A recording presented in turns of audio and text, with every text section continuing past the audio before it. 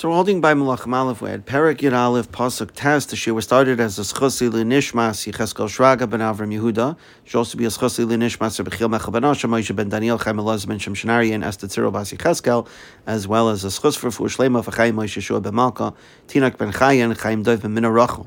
So we learned previously that Shlomo's foreign wives caused his heart to stray, and his wives' worship of Avodah Zarah and Shlomo's failure to protest it is why the Psukim attribute directly to Shlomo the worship of Avodah Zarah and the burning and the creation of the Bamais to these Avodah Zarah.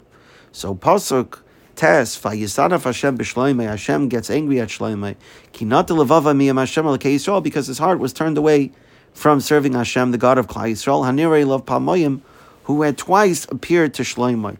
Once in Givon, back in Perek Gimel, and once again in Yerushalayim, in Perek Tes. Now in Givon, Hashem commanded Shlomo to keep all of the mitzvahs, but in Yerushalayim, Hashem specifically warned Shlomo against Avodah Zarah. Now we did see in Perek Vav, when Shlomo begins to build the Beis Hamikdash, that Hashem approaches Shlomo with words of Nevuah, but that was not directly appearing to Shlomo. That was through the Navi Achia, and therefore that is not counted here as a direct appearance from Hashem to Shlomo.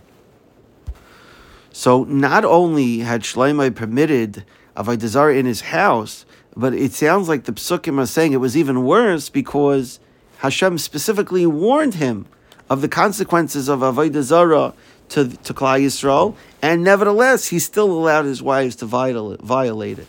Now Hashem's promise to Shlomo all the way in the beginning was always based on Shlomo being dedicated and being loyal to the Torah and to David's malchus and to the path that David led.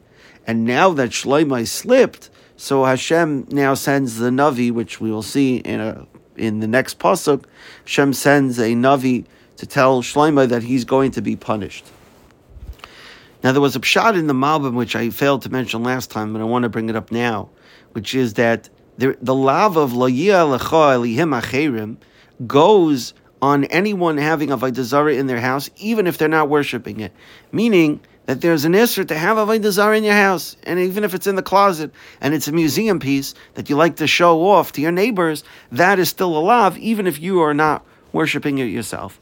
And so therefore, and he brings a raya from another mitzvah that he mentions in Parshas Kedoshim, again, similarly, that even if the Aveira is being done through someone else, but you are still held guilty. And therefore, and even if the Avodah Zarah is being worshipped by a guy, but if it's in your house, if it's being worshipped in your house, you are either the lav of Lo Yia Lecha Elihim Acherim. So if so, it comes out that Shlomo is held guilty for Oz Yivne Shlomo Bama. Shlomo is held guilty for building a Bama because he was over the lav, even though it was his wives who did it. But since he was quiet and allowed it to go on, and it went on in his rishos, meaning on his property, so Shlomo is guilty of building a Bama, even though he wasn't the one that built it. It's not even that the Torah is comparing him to that. The Torah is saying he was over the building of a Bama because it was done in his backyard, figuratively speaking. It was done in his backyard and he didn't protest, and therefore he was over the love of having a Bama built in his backyard and of having Avodah Zarah worshipped in his backyard. And the Ralbag tells us on another level why specifically Shlomo was held accountable for being over on Avodah Zarah when Hashem told him or commanded him specifically about Avodah Zarah. Because Shlomo was going to raise the next generations of malchus, of kings, and they could not have a bad role model, meaning they couldn't have mothers who worshipped Avodah Zarah and turn out okay. The whole promise, the whole avtacha from Hashem to Shlomo and to Shlomo's children is dependent on them remaining loyal. And the only way for them to remain loyal is if they have good role models. If they're going to grow up in a house where Avodah Zarah is being worshipped, so then they don't stand a chance. And then Hashem is going to remove the promises that he made, meaning that they're not going to remain kings, which they weren't. They lost most of the malchus, went to other kings, the malchus Yisrael.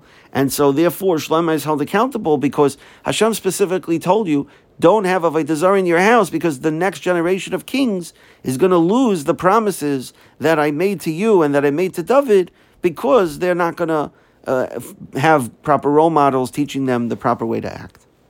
So Pasuk Yud continues that Vitziva alav al hadavar hazeh, Hashem had commanded him about this matter, levilti lechas achrei elihim acherim, specifically not to go after avodah zarah, but v'lo yishamar is asher tziva Hashem.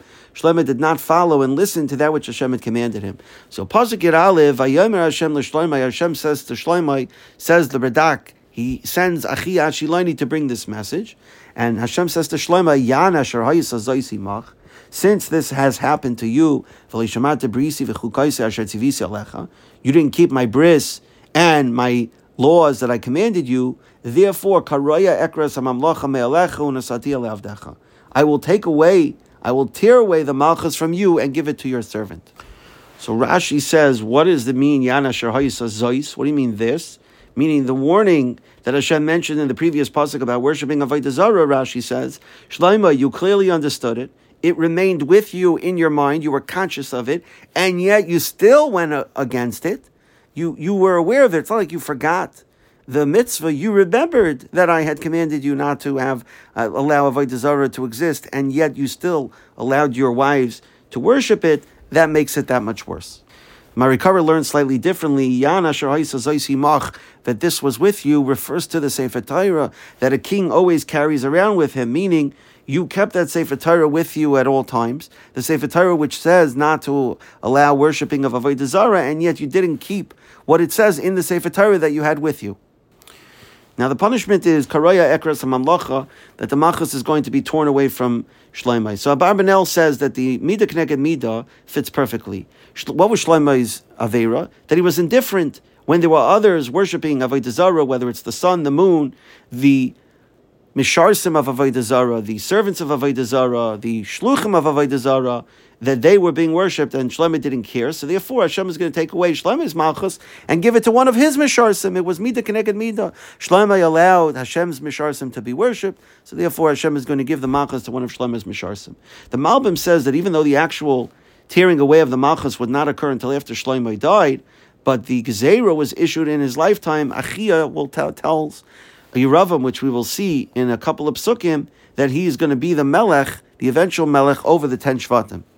The Dal Seifrim says that clearly Klal Yisrael was also worthy of some punishment, because when Shaul lost his malchus, it was given to David, who was greater than Shlomo. But here, when Shlomo's malchus is taken away, it was given to Yeravam. Yeravam was far inferior to Shlomo, was hardly Shlomo's equal, and so therefore that represented a drop in the madrega of the malchus, and that was a punishment to Klal Yisrael. Says the Dal Seifrim, clearly Klal Yisrael was deserving of a punishment for this as well.